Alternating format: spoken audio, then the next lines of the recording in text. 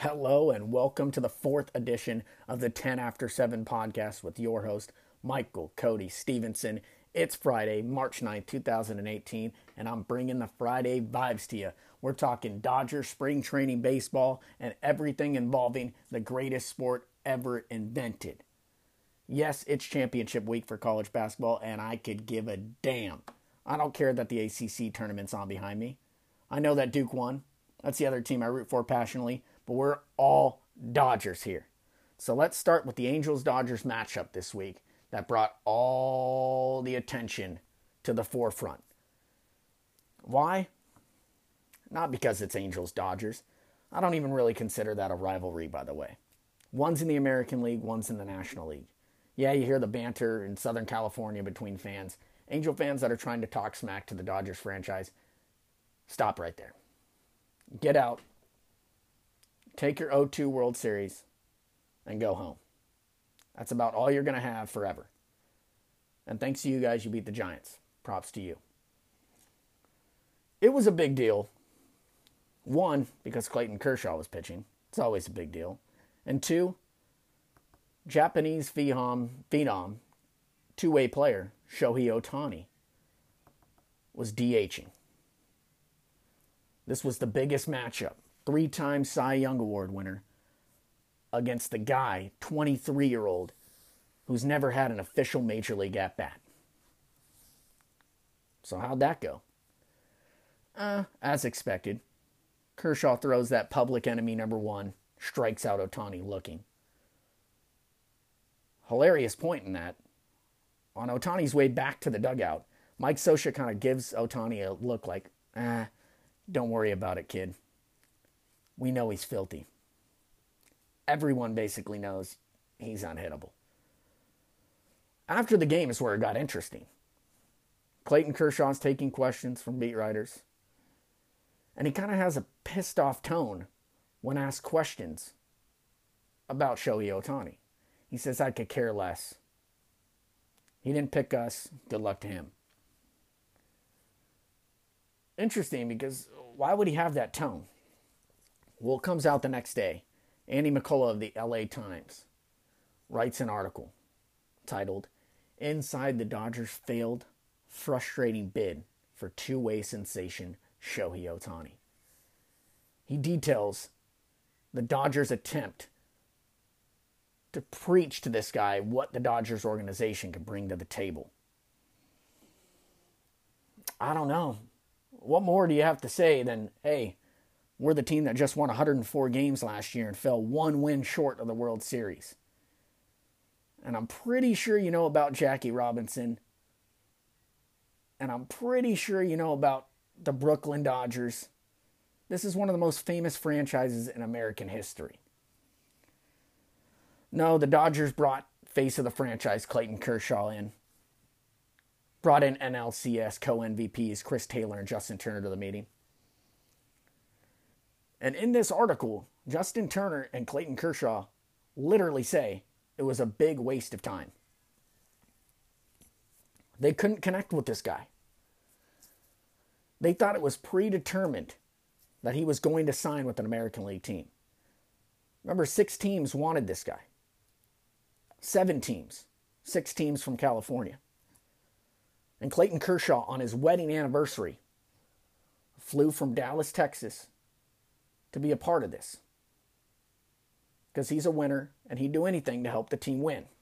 That's what a face of the franchise does. But wouldn't you be pissed off too if you came to a meeting, had to tell your wife on your wedding anniversary, hey, I'm going to go to a meeting in Century City, and I'm going to try to talk to this 23-year-old / pitcher / hitter to come play with the Dodgers. Because he needs to know that we won 104 games and came up 1 win shy of the World Series. And they want me to be there. I'd be pissed off too. I'd be furious. And Justin Turner went as far as saying it felt like we might as well have been talking to a window. They could not connect to this guy. And Kershaw, while taking questions, and in this article says he blames the agent. It was a whole load of wasted time, and I just thought it was interesting because Clayton Kershaw, not one to really go into detail about anything, and he sounded pissed off, and the article comes out the next day. The Dodgers wanted this guy forever. Andrew Friedman, president of baseball operations, had been scouting this kid since high school. And this agent sets up a meeting. He says it wasn't predetermined. Well, if everyone at the meeting pretty much felt that he was going to sign with the American League team because they have a DH, I think I'm going to trust those guys. So, Tawny, I think he might be booed when the Angels come to Dodger Stadium this year. Might. He will. Now let's get into the left field competition in the Dodgers spring training. When I first started talking about this, I said Matt Kemp's going to get the most opportunities. Came into spring training 40 pounds less than he finished at the end of last year. One of the Dodgers fan favorites. They were going to put him out there as much as they could to showcase him to another team or to have this guy prove to them he can be the starting left fielder on opening day when Madison Bumgarner takes the mound for the Giants. And that's exactly what he's doing. Matt Kemp has 3 homers, 6 ribbies. He's hitting .333 this spring. I think it's ball game. He will be the opening day starting left fielder for the Dodgers. Now I had Peterson behind him. Peterson, I thought he was going to come into spring more motivated than ever, more confident than ever after that World Series appearance. And it has been the complete opposite. He has 25 at-bats. He struck out 8 times. He's batting .160, .192 on base, .240 slugging. When this guy came up to the big leagues, one of the best assets he had was his eye at the plate. He could draw a walk with the best of them. And he can't find a way to get on base this spring at all. And you know who can? Andrew Toles, who I think has leaped him in this competition. And is right behind Kemp and will find a way to make that opening day roster as the reserve left fielder. Tole's got 7 ribbies, second on the team, 2 homers, batting .350, .348 on base, slugging .750, and he's got an OPS of over 1,000. His 20 at-bats, same as Matt Kemp, currently. Those guys are right on the same level. Andrew Toles, the biggest thing I took from him, this weekend in a game, the guy tripled and looked like he hadn't lost a damn step. If you're a Dodger fan, you're 10 times more confident in Andrew Toles than Jock Peterson with the game on the line. And Andrew Toles is faster.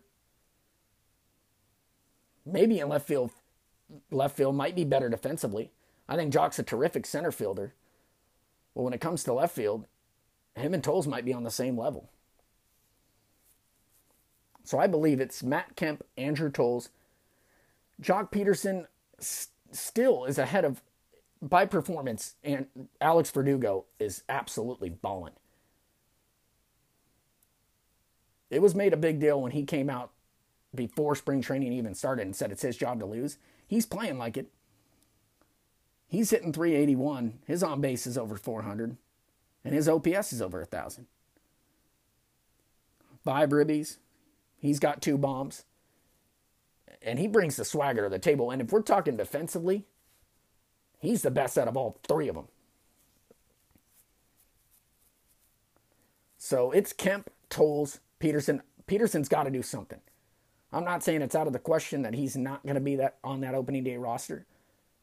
But if it's between him and Andrew Toles, which I believe it is, Toles has the lead on him, and Peterson better pick it up in these next 2 weeks, or he's going to be starting opening day on the minor league roster in Oklahoma City, trying to fix, once again, that swing. So that's how the left field competition's playing out right now. I want to get into the NL West. Toughest division, hands down. They had the 2 wild cards last year in Arizona and Colorado. And I got the over-unders right here. Over-under is one of my favorite things. I'm not a betting man. Maybe I am. And maybe I will bet on these. But I'm going to call my shots right now. Let's start with the Arizona Diamondbacks. Maybe one of the biggest losses in the offseason of any team was Arizona losing out on JD Martinez. Apparently they got close, but he ended up going to Boston. Huge loss for the Arizona Diamondbacks. A couple days later, they signed Steven Souza Jr. I can't tell you much about Steven Souza Jr. He played for the Tampa Bay Rays. When was the last time they had a nationally televised game? God, I don't know. In high school, I watched a nationally televised game, actually, with Tampa Bay, and Matt Garza threw a no-hitter. I know that's a random fact, but I told myself after school one day, I was tired as hell, and I said, I'm not going to sleep until Matt Garza gives up a hit. No-hitter, perfect games are my favorite thing in all of sports. I want to be at one live, never have. So I told myself, don't go to sleep until Matt Garza gives up a hit. He ended up throwing a no-hitter. So that's just a tidbit of the last time I saw Tampa Bay play a nationally televised game. I fought through that, and I saw Garza throw a no-hitter. Anyways, I think Arizona still is playing for second. Every team in this division is playing for second. I believe they're going to come in second again. The 1-2 punch of Ray and Greinke is the most important thing you have to have in baseball across the board. It's a 1-2 punch. I don't care what happened in the postseason last year, how much teams value the bullpen these days. You have to have a 1-2 punch at the top of your rotation. And that's why I'm favoring the Diamondbacks over the Rockies still. And poor Paul Goldschmidt.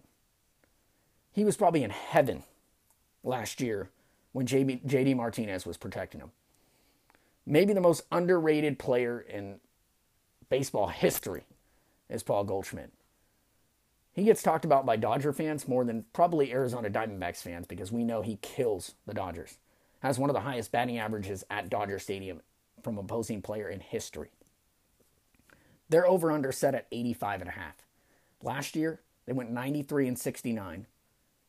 And I'm going to go with over. I'm going to go the over on 85.5. They will get one of the wild card spots in the National League. Let's move on to the Colorado Rockies. We know what they did this offseason. They saw where the trend was going. So they paid Wade Davis, brought in Brian Shaw to add to their bullpen. Jake McGee's in there. It's a good bullpen. You also still have to pitch at Coors Field. That's the biggest knock about that place.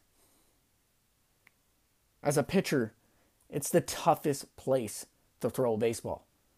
All you have to do is look at Clayton Kershaw's career ERA there. It's 4.5 or even worse than that. That's bizarre. And they don't have the pitching. Their ace is John Gray. They have Chad Bettis, Kyle Freeland, pitched well against the Dodgers last year in the first month of the season. I can't trust that staff. As great as the bullpen will be, they went out and got Greg Holland last year, and he was the biggest success out of the bullpen in the league last year. I think he finished with the second most saves behind Kenley Jansen. So you can succeed in the bullpen there, but you also have to get to that bullpen. And with that staff, I don't see an ace. And this is another team. It's the same way I feel about the Angels. Can you get to the playoffs so we could see Mike Trout in the playoffs? I feel the same way about Nolan Arenado. We saw him in the one-game playoff last year. It was a tease. He's going to hit 40, drive in 120 every single year.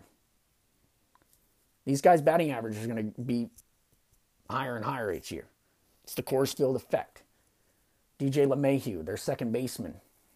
I mean, that guy, he won one batting title. Have you heard of him? No. I do love their lineup, though. Blackmon, Arenado. I like their lineup more than I do the Arizona Diamondbacks lineup, but it goes back to pitching. 1-2 punch, they don't have it. Their over-under is set at 82 wins. I'm going to go over. But I don't see them winning as many games as Arizona. And why doesn't a team like Colorado go out and get Jake Arrieta? Go out and get the ace pitcher. Because when you have to play in that one-game playoff, I kind of want a guy with experience that Jake Arrieta has. Former Cy Young winner, won a World Series with the Cubs. You want that guy. That one-game playoff was in Arizona last year. Not a great pitcher's park. Better than Coors. And imagine if you have a guy like Jake Arrieta to pitch in that game with the back end of your bullpen. They're going over. I hope they get a wild card spot so Arenado can possibly play in a 5-game series if they win that one. We're moving on to the San Francisco Giants, folks. This could absolutely be a dumpster fire, and I couldn't be happier about it. They added Andrew McCutchen, Evan Longoria. Both on the wrong side of 30. Huge names. They're going to be hoping these guys can return to the form when they put the team like Tampa Bay on their back, Evan Longoria, and when McCutchen had Pittsburgh on his back. That's a tough ask. Their lineup on paper looks pretty good. Brandon Crawford, Panic, Posey, Pence. Too many question marks for me. Madison Bumgarner, Jeff Samardzija, Cueto. That's a good 3. Give me Arizona's Robbie Ray and Zach Greinke over those 3. We haven't seen Bumgarner pitch in a year. Or at least that's what it feels like. There's no player I love to hate more. This year, on this podcast, you might hear me talk a little shit on Madison Bumgarner. He's just fun to hate. He's really fun to hate. And he gave us that bait last year, falling off the motorcycle in Colorado on an off day when the Giants were playing the Rockies. And to this day, if this Giants team fails, guess whose fault it's going to be? Madison Bumgarner. That was the start of this team tanking. Last year, those 68 wins looked beautiful. Dodgers 50 games ahead of them. You'll never see that again. Giants over-under set at 80 and 81.5 wins. That's when I'm taking the under. You might see the San Francisco Giants sell off more than half their team if they're not in the running for a postseason spot. They'll sell off Longoria. They'll sell off McCutchen. Geez, they had the worst bullpen last year. What'd they do to shore that thing up? They added Tony Watson. He was a big play for the Dodgers in the postseason. We also had Kenley Jansen and Brandon Morrow, who were 10 times the talent of that guy. I don't think Tony Watson's going to go out there and throw 2 innings for you. The problems are still there. These players aren't getting any younger. Don't be surprised if the trade block has Johnny Cueto, Jeff Samardzija, Longoria, McCutchen, Pence. They're gonna sell everyone. Maybe except Madison Bumgarner, considered a legacy player. Yeah, we know his history. I'm not even going to talk about it on this podcast ever. I don't care about that guy's accolades. Do I think they'll finish third in the NL West? No, that's my bold prediction for this division. I loved the San Diego Padres going out and getting Eric Hosmer. People freaking out. 8 years for this guy? He's 30-something years old. Are you kidding me? Something has to be said for culture. This guy was the face of the Kansas City Royals franchise. No team was worse. No team was more irrelevant in the American League. And Kansas City rose to the top with good prospects that came up together and a guy like Eric Hosmer to lead the way. And he was the leader. That team was fun to watch, and everyone liked him. I can't say a negative thing about the Kansas City Royals. They should have beat the Giants the first year. Damn it, if they just sent Alex Gordon home on that last play, he could have had an inside-the-park home run, make Brandon Crawford make a perfect throw to get him out. Game 7. That should have happened. Damn, rooting against the Giants is so fun. But I was pissed about the outcome. But Will Myers and Eric Hosmer in the middle of that lineup, I like. Pitching. I can't tell you one thing about this pitching staff. Clayton Richard, this might be his 5th stint on the San Diego Padres. He's their ace. Colin Ray. Who else? Perdomo. Love saying that name. I don't even, the only way I know these players' names is if I play MLB The Show long enough. But San Diego could be in the same position of the Kansas City Royals. Now, I'm not going as far as saying they'll win a World Series anytime soon. But they got a lot of top prospects coming up playing together. They got a guy named Luis Urias and Fernando Tatis Jr. as their middle infield coming up together. They might get some time this year. But the fact that they're, like the Royals, have players coming up together, and these guys are top 20, top 10 prospects in all of baseball. That's beautiful. Their bullpen, they got Brad Hand. We know he's on the trading block every year. He's pretty filthy. It's their lone all-star. Their over-under set at 69.5. And I'm going over, and I'm saying the San Diego Padres, for the 2nd year in a row, will finish with a better record than the Giants. The Giants will finish in last, and they will be trading everyone by the All-Star break or shortly after. That's my bold prediction for the NL West. Dodgers will win it for the 6th straight year. You better believe it. No, I'm not biased. Look at the Giants lineup. Tell me they're not old and aging, and they're going to have a fire sale. Book it. Write it down. You better believe it. And that is it for the 4th edition of the 10 After 7 podcast with Michael Cody Stevenson. You can follow me on Twitter at 10 After 7 or on Instagram at 10_after_7. I'll be on later next week. Woo! Go Dodgers.